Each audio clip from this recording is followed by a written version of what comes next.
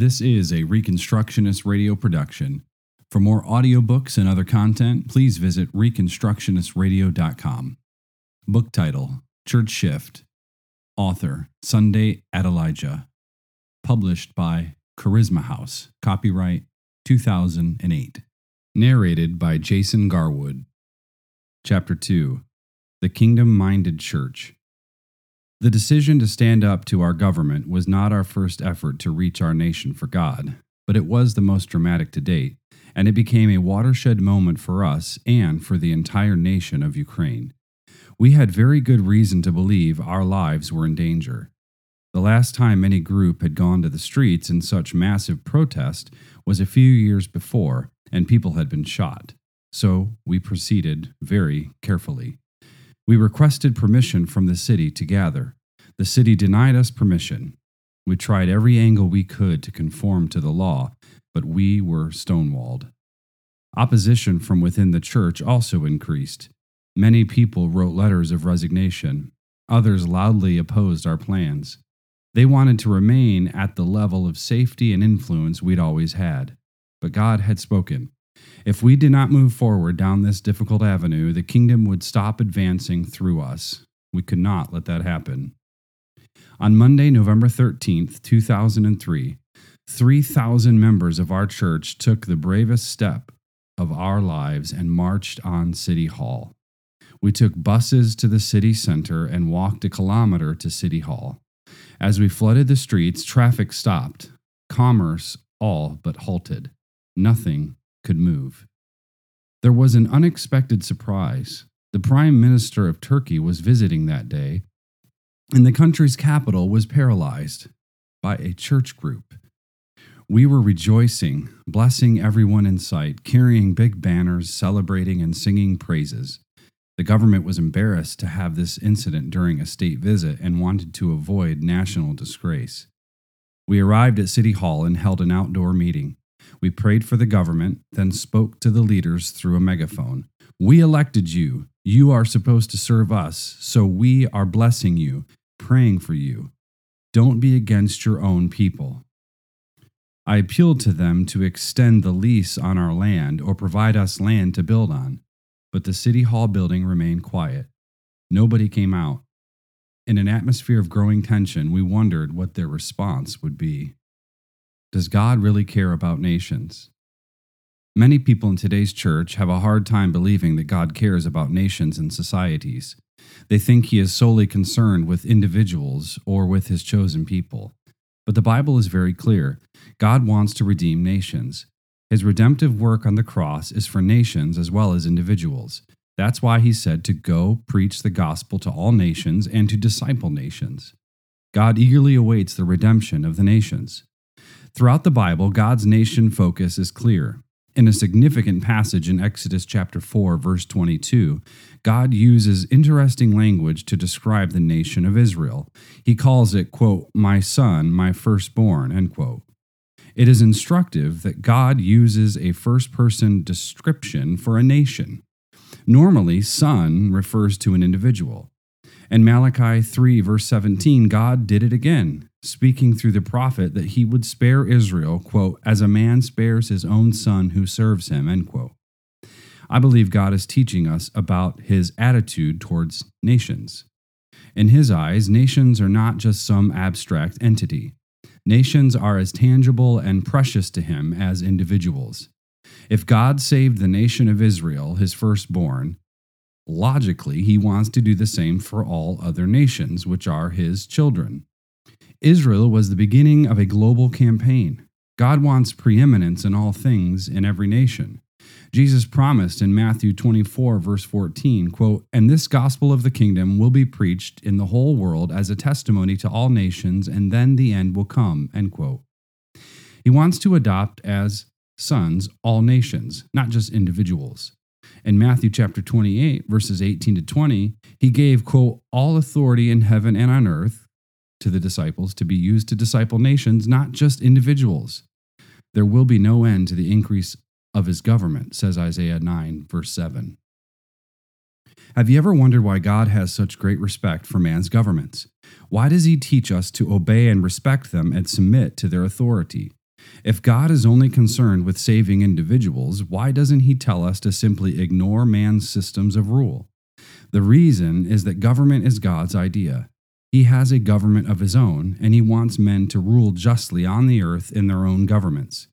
God created governments as systems of justice for Himself. He wants to administer the earth with justice through kingdom-minded leaders. Even if the government is being administered badly, it is still a God-ordained institution. That's why Paul said in Romans that every government is from God. As kingdom people, we are not allowed to ignore governments because they are established by God and are part of His plan for this earth. Our purpose is to make those governments act justly and according to all kingdom principles. Church reformers like Martin Luther in previous ages had this national focus. They wanted to bring nations to their knees before God. But today, too many Christians have scaled back their ambitions. It's time to be ambitious again. It's time to shift our churches. Until the children of the Almighty God act like His representatives on the earth, nothing will change in our countries. It does not matter how big our churches get, or how wealthy they become, or how beautiful we build them. The destiny of your land is in the hands of the church and her willingness to declare the position of God in the society. Not of this world. Some people object to this teaching and quote John 18, verse 36, where Jesus said, quote, "My kingdom is not of this world, my kingdom is from another place," end quote. Christians have been using this phrase out of context for decades to forfeit this realm to Satan and neglect their calling to the nations. If His kingdom is not of this world, then we have no real assignment here except for evangelism and individual personal development. The hard work of restoring nations to the kingdom doesn't matter. These people turn Jesus' meaning on its head and twist His kingdom message into an anti-kingdom message. Let's consider this passage in context. Pilate was quizzing Jesus about the source of Jesus' authority. He asked Him, quote, "Are you the king of the Jews? It was your people and your chief priests who handed you over to me," end quote. John 18, 33 and 35. In response, Jesus said that His authority and assignment came from heaven, not from earth. The Jews could not make Him a king. God the Father already had. Because men did not give Jesus His authority, they could not take it away from Him. He was operating with orders from a superior kingdom. That's why He said, quote, "My kingdom is not of this world," end quote. Does this mean He did not care about the earth? Of course not. The opposite is true. He came to earth to bring the kingdom of God back to it. He cared about the world enough that He left a superior place and brought the superior principles of that place to a corrupted sphere. He wasn't saying He didn't care about the world, but that the world's kingdoms are not the source of His authority. Jesus' kingdom has everything to do with the earth and humanity, but it does not derive from them. Quote, "The one who comes from above is above all," end quote, Jesus said in John 3:31. He operates from above, so should we. As followers of Jesus, our kingdom is not of this world, but that kingdom should rule this world here and now. Jesus specifically prayed that we would not be removed from the world, John 17. Jesus also said to occupy until He returns, Luke 19:13. Mark chapter 1, verse 15, and Luke chapter 11, verse 20 say the kingdom is at hand. It's here. It's now. It's what our lives are supposed to be about. And Daniel chapter 2, verse 44 says His kingdom will crush all others. The real focus of every Christian's life and of all our church activities is promoting the kingdom of God in every sphere of our nations. This was humanity's first mission, and it remains our primary mission, our unchanging mission.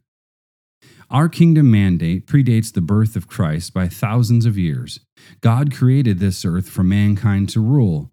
God said, quote, "Let us make man in our image, in our likeness, and let them rule over the fish of the sea and the birds of the air, over the livestock, over all the earth, and over all the creatures that move along the ground." End quote. Genesis chapter 1, verse 26. God gave us this corner of the universe to reign, just as He is reigning over the universe. Adam was created in the image and after the likeness of God to rule the earth. He fellowshiped and communed with God. He dressed and kept the Garden of Eden. The glory of the kingdom was present in the Garden of Eden, and men were to multiply it. But when mankind sinned, we lost the glory of the kingdom. Catastrophe came to every sphere of life. But God had a plan in place to restore the kingdom to earth as originally planned. Isaiah and Habakkuk prophesied that the glory of God would cover the earth again. Isaiah 40, verse 5, Habakkuk 2, verse 14. That possibility returned to us with the arrival of Jesus, whose primary assignment was to restore the kingdom by restoring man's original purpose to us. The kingdom solves all problems. That's why John the Baptist said it was good news, Luke 3:18. The thing that was lost was coming back. Through the second Adam, Jesus, God's original plan is being carried out to have an earthly sphere entirely ruled by kingdom principles. Think of it this way. When God created Adam, he put all nations in one person. All people who have ever lived came from Adam. You and I were in Adam. We share his DNA. His sin became our sin through inheritance, Romans 5. God created a seed of a second Adam so all of us could become righteous through him. In Jesus, God the Father put the ability to restore all nations.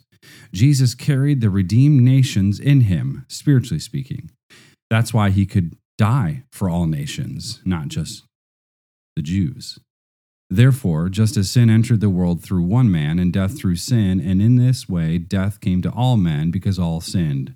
Romans 5, verse 12. God offered as a sacrifice his Son, Jesus Christ, in order to redeem the power and the authority from Satan and return dominion over the earth to man. For if by the trespass of the one man death reigned through that one man, how much more will those who receive God's abundant provision of grace and of the gift of righteousness reign in life through the one man, Jesus Christ? Consequently, just as the result of one trespass was condemnation for all men, so also the result of one act of righteousness was justification that brings life for all men. Romans chapter 5, verses 17 and 18. God now expects us to move in the authority and power that Adam was originally given. We don't need to keep on looking at ourselves as if we are still not redeemed. No, we are back in Eden. Jesus said, quote, all authority in heaven and on earth has been given to me, end quote. Matthew 28:18.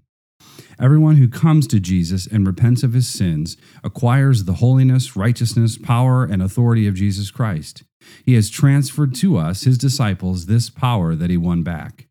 That's why God calls us earthly kings and priests, because we are called to deliver this planet from evil. Revelation 5:10. God will not supernaturally spread the kingdom because that would rob man of his purpose. Spreading the kingdom is our job.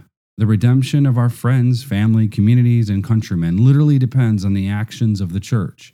If the church doesn't start fighting corruption, it will keep flourishing in the country. If the church doesn't object to immorality, society will keep sliding more and more toward lawlessness.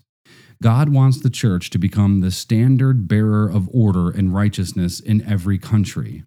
As the Apostle Peter wrote, quote, but you are a chosen people, a royal priesthood, a holy nation, a people belonging to God, that you may declare the praises of him who called you out of darkness into his wonderful light, end quote.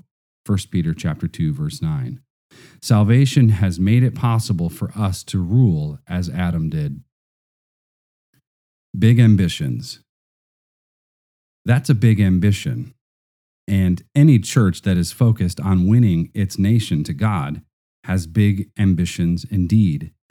But a church that is not focused on discipling nations exchanges big ambitions for small ones without even realizing it. Many churches think they are stretching themselves by building a new sanctuary or youth wing or buying a church bus. But God's ambitions are vastly bigger. He is sending Christians to impact entire societies. The promise of God is that we can ask him to give us the nations, not just a bigger church building. Sometimes my minister friends in America tell me how God is blessing them by increasing attendance at their church and granting them all sorts of earthly blessings. They tell me they're believing in faith for 1,000 more members, a new car, a television show, and so on. I say, if you want to use your faith to get a new car or more church members, fine, but I'm using my faith to subdue and change a nation. There is nothing wrong with houses and earthly blessings, but those things are just tools.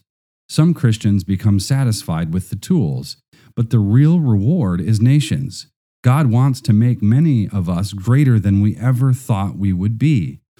Our ambitions need to match the size and scope of Christ's ambitions in coming to earth. Did the only begotten Son of God humble himself and come here to be violently and brutally murdered, hung on a cross, despised and mocked, then come back from the dead and preach and teach for 40 days just so we could be prosperous and have emotion-stirring praise and worship times and pass out colorful leaflets and set up clever websites, all while people around us are depressed and committing suicide, spreading AIDS, dying of hunger, wrecking the planet, and much more? I think not. I want to challenge you to lift your faith from small satisfactions. God will do more than pay your bills. That's what the Gentiles think about. God doesn't even call that a reward. Those things come automatically with salvation. Our ambition must be much bigger. We are part of the body of Christ whose members are called to restore the kingdom of God to earth. The reward for seeking God is influence over a sphere of society so people can be rescued from the horrors of sin and evil.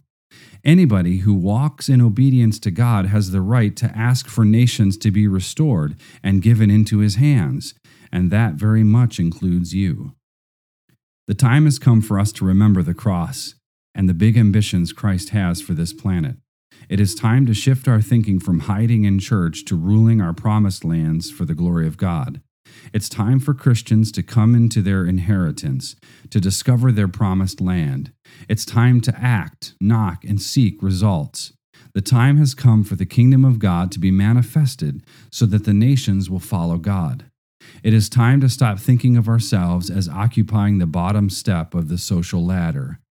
It is time to stop lying low. It is time to stop seeking redemption from influential people like politicians or tycoons.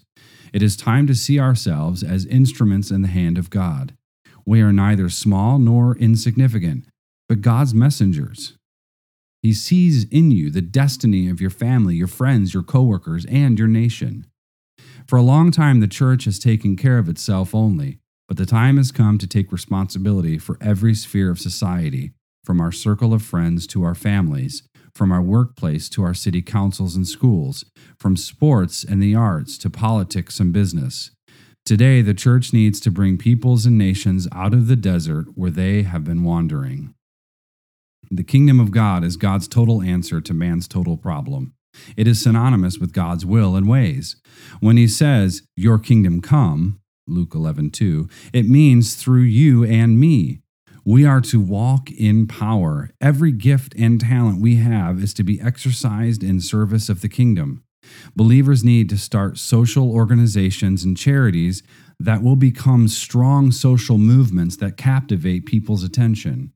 We need to find effective ways to serve the homeless, the troubled, the orphan, the beaten, the addicted, the criminal, and the helpless. God is waiting for us to take action. We don't have the moral right to be indifferent. God doesn't want a passive church. One day our own nations will be judged. God will send some nations to hell, as it says in Psalm 91, verse 17, quote, "The wicked shall be turned into hell, and all the nations that forget God," end quote. Let us work with all the skill and passion we have so that our nations will be saved. As our church waited in the city square for the government's response to our protest, I could feel that change was coming to our country. We had cracked the ice.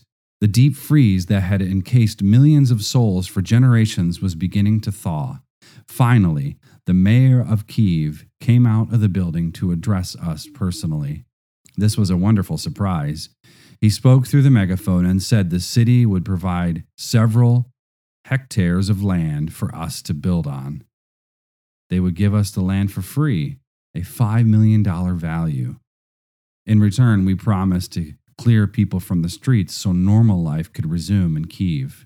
We had won a great victory, but we would soon discover that in a country like ours, victories like this could be short-lived.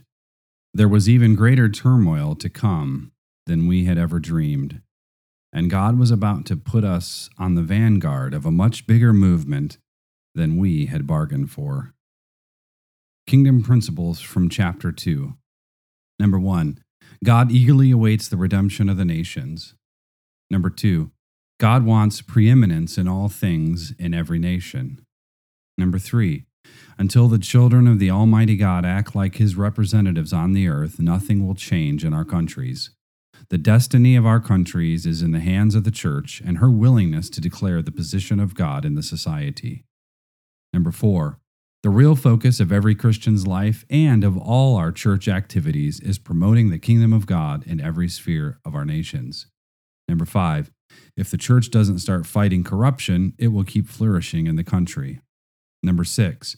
A church that is not focused on discipling nations exchanges its big ambitions for small ones without even realizing it. Number 7. If you want to use your faith to get a new car or more church members, fine. But I'm using my faith to subdue and change a nation. Chapter 3. Finding your promised land. The first thing people want to know when they begin to think in terms of changing society, culture, and whole nations is, how do I get started? What is my part? You have a specific promised land, the place where you are to exercise kingdom influence.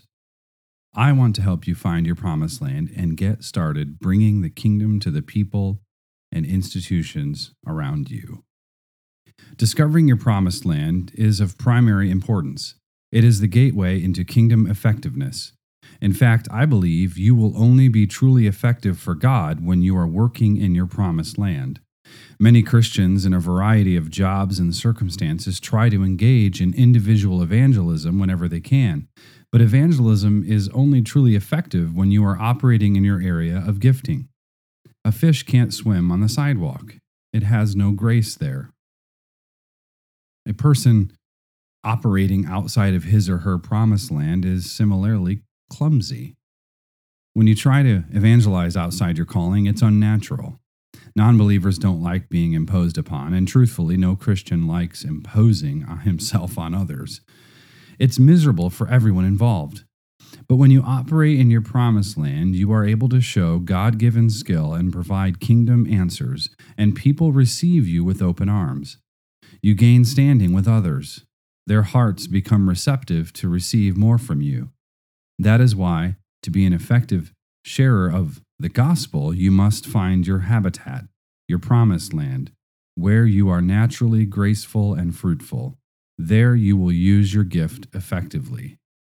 When I first arrived in Kyiv, Ukraine, I would ride around all day on a city bus weeping. I had no natural reason to be crying, but deep inside I felt both love and pain for this city, which would become intertwined with my kingdom destiny. I would sit in the bus crying out with my soul, God, let this city bow before you. At times I would go to the tallest building in town, stand on the roof, and look across the cityscape. God, let your spirit come, I would pray. In Ukraine, I had found my promised land. This was where God wanted to plant me and where I would have influence for His kingdom's sake. Everything that God created has a particular function and a specific purpose, and that includes you. God gave you life and talents for a reason. You may not know what your purpose is, but that doesn't mean you don't have one. It just means you haven't found it yet. Each of us has the potential to become great. At one time in my life, I thought I was good for nothing and nothing would come of me. A lot of people think of themselves in the same way, but that is a lie of the devil. We are all good for something, and God has set aside tasks for us to do. If we don't do them, they may never get done. How do you find your promised land? Here are several signposts to help you get there. Find your promised land where love and pain intersect. Your promised land is where your love and pain intersect. When I rode the bus around Kyiv, I felt great love and pain for all I saw. My heart was inflamed and bound up in the city's future.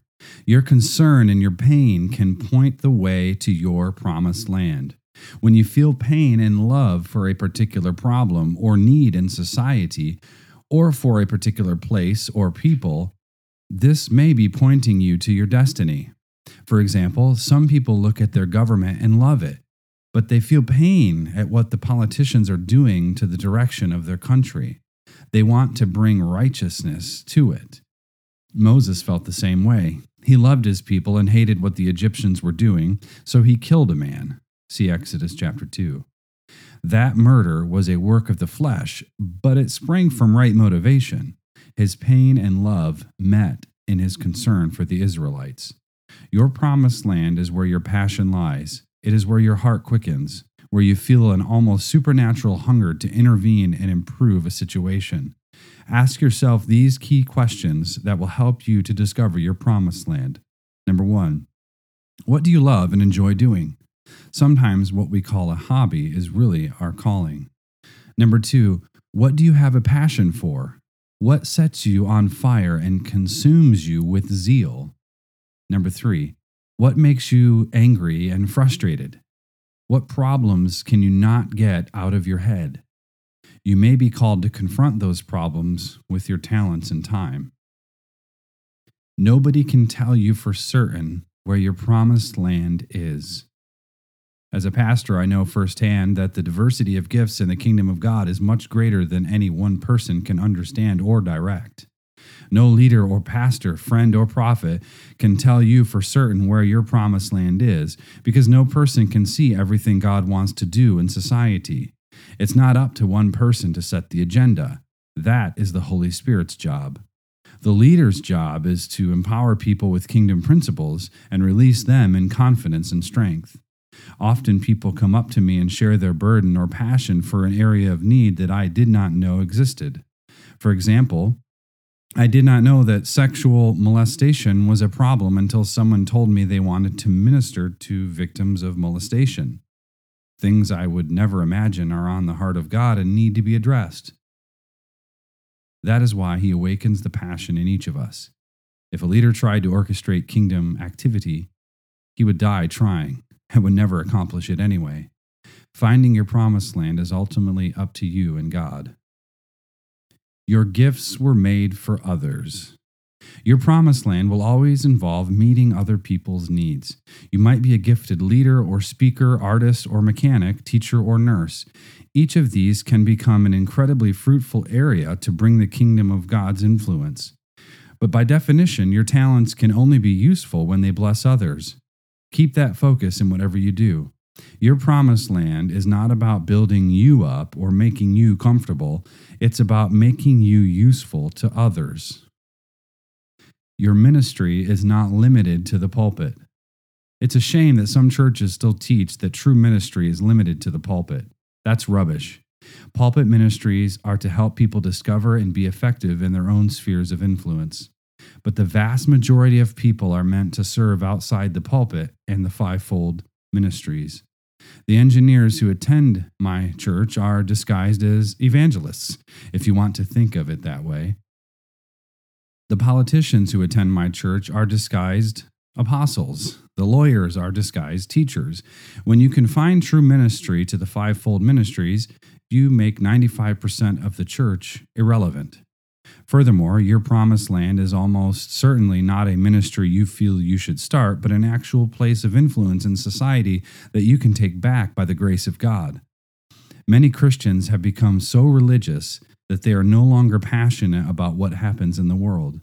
Because they have been locked up in the four walls of the church, their wildest desire is to become a preacher, evangelist, praise and worship leader, youth pastor, and so on. These are housekeeping ministries that need to be done excellently, but they should not be confused with the real work God has called the vast majority of believers to, which is in the world.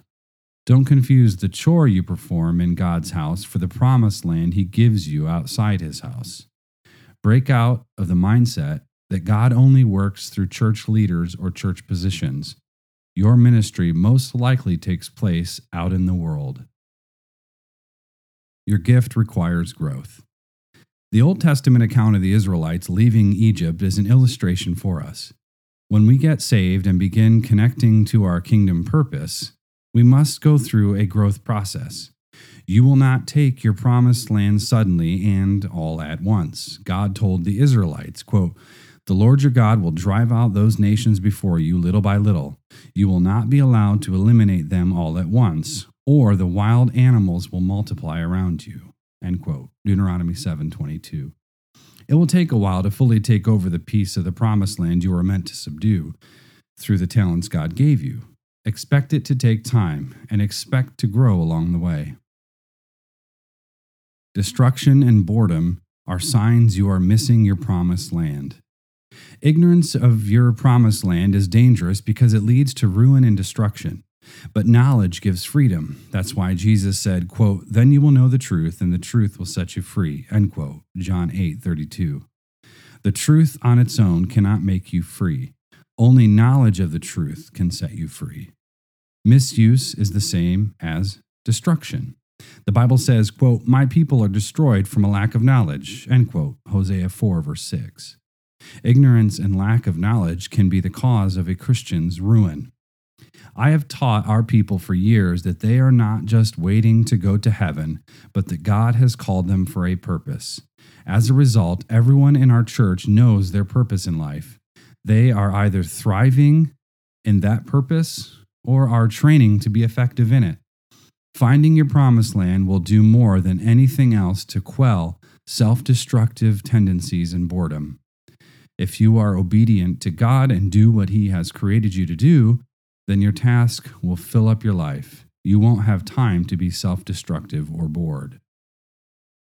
Sometimes what you train for isn't your calling. My calling is to be a minister, but for a while I wanted to become a journalist. I studied for 6 years in the university and received 2 degrees in journalism. But my kingdom calling was not to be a journalist. Had I followed that course and become a journalist, I would have never been so fulfilled, accomplished, and happy as I am now. I was trained in one area, but my promised land was in a different area altogether. Sometimes your calling lies outside your training. God will use circumstances to train you, but be ready to go in new directions as God leads you. Do not resist a change in direction. If a man is called to be a doctor, but he insists on being a businessman, he will be miserable and of little use to God. If a woman is called to be a business leader but is working as a teacher, she will not be totally fulfilled. They will be like the fig tree that bears no fruit. Quote, "Seeing a fig tree by the road, he went up to it, but found nothing on it except leaves. Then he said to it, 'May you never be fruitful again.' Immediately the tree withered." End quote. Matthew 21:19. Be faithful with little. Because we take over our promised lands gradually, we must show ourselves faithful at each step. Before the next stage in your calling opens up to you, you will have to go through times of waiting and preparation. During these times, you learn to be faithful in what is least. So your place of calling becomes your place of manifesting Christ as a servant. Quote, "Whoever can be trusted with very little can also be trusted with much, and whoever is dishonest with very little will also be dishonest with much." End quote. Luke chapter 16, verse 10. This may also include a season of serving in another person's promised land. If you have not found your own promised land, or if you are still in training, don't stand idly by, but help others find their promised lands. Our goal in subduing our own promised land is not about self-fulfillment or self-advancement. Rather, we have a common cause with other kingdom-minded believers, and we must help each other as much as our time and training will allow. Nobody can excuse themselves from labor simply because they do not know where their promised land is. Let us help one another. Ours is a common goal, not a one-man show. Help your co-laborers just as you wish to be helped by them to be effective in your promised land. Hear from God. The other major key to finding your promised land is to look beyond the natural. Go to God and ask Him for what purpose He created you. God is your maker, and He's the only one who fully knows your purpose and calling in life. To proceed without His direct input is foolish. How does God speak to us? He has given us His word as a plumb line for each one of us. But when God wants to give you personal guidance concerning a specific matter, He will make certain parts of His word come alive and become a source of revelation for you. God can lead you through your whole life by means of His word, by speaking to you in dreams and through sermons, by warning you through prophecies or advising you through other people or through books you read. God has many different ways of communicating with us. The secret of Jesus' successful life and ministry was that he frequently communed with God and always followed his advice. Quote, "I do nothing on my own, but speak just what the Father has taught me. The one who sent me is with me. He has not left me alone, for I always do what pleases him." End quote. John 8:28 and 29. Take note of that. What did Jesus do? Only those things that he learned from his Father. Reach out in prayer to get an understanding of God's plan, of his revelation and vision for your life. Expect God to speak to you. Ask him specific questions. Thank him for the answers in advance. Sometimes his answer comes while you are reading the Bible. Sometimes it can be an inward witness, a joy or a heaviness in your heart. Or sometimes he speaks to us through our circumstances. God has many ways of getting information into a man's heart and mind so he can develop a right understanding of a situation. Always remember, do only what you have seen with your spiritual eyes. If you learn to live in this way, you will rarely stumble. Jesus said, quote, "By myself I can do nothing. I judge only as I hear, and my judgment is just, for I seek not to please myself, but him who sent me." End quote. John chapter 5, verse 30. Get educated. Once you have found your promised land, go and fully explore it. In the Bible, Moses sent spies to search out the promised land for the people of Israel. They spent 40 days there studying the terrain, investigating the people and crops. This is a model for us to follow. The best way to explore your promised land is through education. For a long time, many Christians thought they could get away with reading the Bible only and not bothering with an education. That is why Christians have lost their edge to the ungodly in almost every sphere of life. People who have cultivated professionalism, service, and excellence have taken over, even if they do not belong to the kingdom of God. We have acted like fools, thinking that the anointing of God would carry us through. The Bible says, quote, "Every prudent man acts out of knowledge, but a fool exposes his folly." End quote. Proverbs 13:16. Quote, "Blessed is the man who finds wisdom, the man who gains understanding." End quote. Proverbs 3, verse 13. We must maximize our abilities by educating ourselves. Each of us needs a program of self-education. Research your area of gifting, read about it, exhaust the literature and teaching materials. Make yourself a lifelong learner so you can be a sharp arrow in God's hands. As it says, quote, "He made my mouth like a sharpened sword. In the shadow of his hand he hid me. He made me into a polished arrow and concealed me in his quiver." End quote. Isaiah chapter 49, verse 2.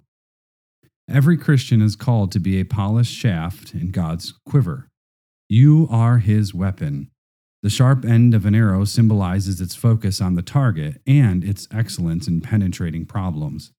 Through education, you become a powerful weapon in the hands of God.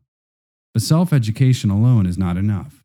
An indispensable way to sharpen yourself is by going to the best schools and becoming a recognized specialist and professional in your area of endeavor. Universities have several advantages over self-education. They teach you to have discipline to study, research, and meet deadlines. They broaden your knowledge and bring you into contact with people of diverse experiences. And a university gives you a diploma that people will recognize. This gives you credibility in the eyes of men. If you try to take your promised land without getting an education, you are doomed to failure. On the other hand, diligent training and education in your field of specialization secure your success. Apply maximum effort because you are working not just for yourself, but to transform a nation by shifting from where you are. Do all you can to acquire knowledge. Knowledge is one of God's primary ways of dispelling darkness, evil, and ignorance. Knowledge guarantees eventual success. It focuses your efforts. Keep striving to perfect yourself in your field and press on to learn as much as you can. A kingdom education. As a Christian, you have an additional advantage and responsibility when taking your promised land. Knowledge alone will not exalt a nation. Knowledge must lead to righteousness. Like Daniel in the Bible, you must combine professional knowledge with knowledge of kingdom principles like integrity, holiness, love, and compassion. Because you have the mind of Christ, you are called to pair your natural learning with spiritual knowledge and wisdom. You can see all aspects of a problem, not just the earthly aspect. As you study, you will see the gaps in what secular sources are teaching you because you have higher truth. That enables you to generate an even better approach to problems in your area of expertise. For example, at the university where I studied, I learned in my sociology class that society could be divided into spheres: government, sports, the arts, business, and so on. That thought became the foundation for how our church now takes the principles of the kingdom of God to society. We focus on those specific areas, just as I learned in school.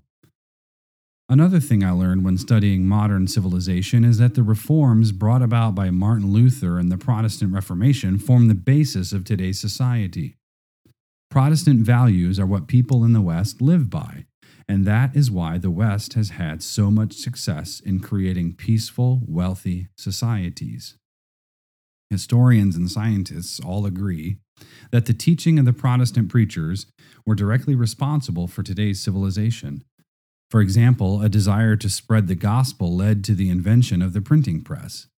The same values led to the invention of the modern-day banking and credit systems, time and clocks, democratic systems of government, modern industrial systems, the rule of law, equal and balanced systems of wealth distribution, and the Protestant work ethic.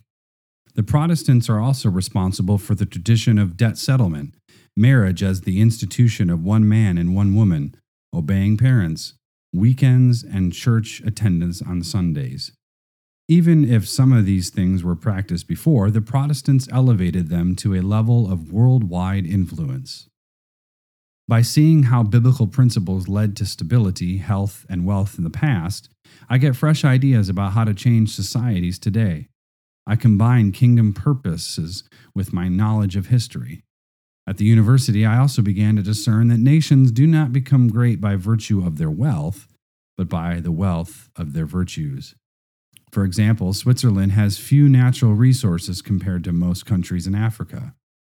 But it is a much healthier, wealthier, and more just and stable country than any country in Africa. Switzerland's wealth is in its moral fabric and the value system of her people. See Isaiah chapter 59. She has made much more of her comparatively meager resources than any African country has made with its great natural wealth. Even reading about the Bolshevik Revolution gave me ideas and inspiration. That revolution led to much evil, but I saw how one man, Lenin, was able to change the history of a whole country. I am one man. I can change a whole country too. And so can you by combining your education with kingdom wisdom and knowledge. For many years, our church has encouraged people to get educated and obtain degrees. The Embassy of God even has educational programs such as the Center for Business Transformation, the Institute of Personality Development, the Institute for Transformation of Society, a linguistic center, and more. We want even the structure of our church programs to point people outside and to encourage them to get further education. That's what it will take to fully impact Ukraine for Christ. Today, members of our church work in all spheres of the society, taking an active position for the kingdom and excelling in their work. We have many people of all ages who are now students at various universities. Many are members of social organizations that actively influence the social issues in the country. Many are active in business. Just a few years ago, some of these people were unemployed, but now they are citizen leaders of the country. They are people of honor and influence. This didn't happen by a miracle. It happened by finding their promised lands and exploring them fully. Education is a never-ending process. On the spiritual side, you must continually study the Bible and other Christian books and sermons. In your area of giftedness, you must keep up with the advancing knowledge, or you risk losing your influence and becoming a dull arrow. Even if you already hold a position of authority, stay ahead of the rest by constantly searching out and studying the new developments. Remember, misuse, ruin, and destruction are inevitable where there is no knowledge. Knowledge, understanding, and wisdom enable kings to reign effectively. Jesus studied his Father constantly, and he told his disciples, quote, "I tell you the truth, the Son can do nothing by himself. He can do only what he sees his Father doing, because whatever the Father does, the Son also does." End quote. John chapter 5, verse 19. Education and wisdom were the secrets to Jesus' dominion. He acquired wisdom from observing the Father and acting likewise. It is the same for you and me. Nobody can go further than their knowledge. Seek knowledge and understanding, and all obstacles will be removed from your way. Every situation will bow its knees before the revelation of God. Seeking Egypt's help. But don't mistake getting knowledge with adopting the world's ways. When your life goal is to build a big church or ministry, it's possible to be wrapped up in it so much that you begin to play the world's games. The Bible warns against this. Quote, "Woe to those who go down to Egypt for help, who rely on horses, who trust in the multitude of their chariots and in the great strength of their horsemen, but do not look to the Holy One of Israel or seek help from the Lord. Yet he too is wise and can bring disaster. He does not take back his words. He will rise up against the house of the wicked, against those who help evildoers. But the Egyptians are men and not God. Their horses are flesh and not spirit. When the Lord stretches out his hand, he who helps will stumble. He who is helped will fall. Both will perish together." End quote. Isaiah chapter 31, verses 1 through 3. Egypt is symbolic of the world, and God is warning us not to strengthen ourselves in the world's ways or put ourselves under the world's yoke. There is a big difference between seeking the world's knowledge and taking on the world's character. It is worthless and senseless to seek spiritual help in Egypt. Help comes from the Lord who created heaven and earth. If God sends us to Egypt, it is to learn certain principles, not to be conformed to its character. The prison of the pew. Since I started preaching this message of church shift around the world, church members often tell me they feel trapped in the pews of their churches. One husband and wife wrote this to me, quote, "We have served on the staff of churches, but as regular church members now, we have been frustrated at the lack of ministry opportunity. We see that others share the same sense of discouragement. These are people who love the Lord and have a burning passion for ministry in their hearts, but for the most part go unrecognized, unempowered, and often misunderstood by church leadership. Many people desperately want their relationship with God, leadership skills, talents, and life experience to count for the kingdom, but their experience has been that few pastors and leaders know how to embrace and empower them to become ministers outside the four walls of the church. So, people leave their abilities and skills outside the door while they worship and fellowship with other believers. When they leave, they again pick up their leadership roles. This has created a trend now where gifted people leave the organized church and unite in home group settings. Those with a more defined and focused ministry vision form parachurch ministries rather than defending their already proven leadership abilities before a church board. These people are often labeled rebellious renegades. Though their ministries may be flourishing, they are flourishing right outside the walls of their home church. If people adhere to the basic tenets of faith and have servants' hearts, there should be nothing that stops ministry from flowing freely from every believer throughout the body of Christ, as long as the church's ministry structure and chain authority is respected and understood by all. It has long been our desire to see all the resources God has placed within the hearts and lives of believers turned loose on an unsuspecting world. Let us not become permission-withholding Pharisees who stifle the gifts, skills, and talents of the very people God sent to help us. Let us become compassionate, permission-granting spiritual leaders." End quote. Ironically, professionals in politics, entertainment, sports, and other spheres of society have taken their company's message worldwide in a way the church has not been able to for 2,000 years. Globally, Mickey Mouse is a more recognized name than Jesus Christ. In many places, the shape of the Coca-Cola bottle is more recognized than the cross. The debut of Apple's iPhone swept the world in a single day. Yet, when professionals from those industries come to our churches, we typically ask them to give their tithes and perhaps do some housekeeping services, such as serving on the board or teaching a class. How much more quickly could we finish the Great Commission if we tapped into the vast resource of people who sit like prisoners in our pews?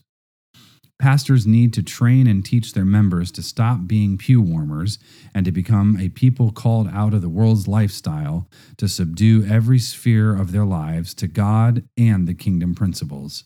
This is such a crucial matter that we will spend the next chapter discussing how to become kingdom-minded. Kingdom principles from chapter 3. Number 1, your promised land will always involve meeting other people's needs. Number 2, when you confine true ministry to the fivefold ministries, you make 95% of the church irrelevant. Number 3, don't confuse the chore you perform in God's house with the promised land He gives you outside His house. Number 4, your place of calling becomes your place of manifesting Christ as a servant. Number 5, the best way to explore your promised land is through education. Number 6, knowledge must lead to righteousness. Number 7, nobody can go further than their knowledge.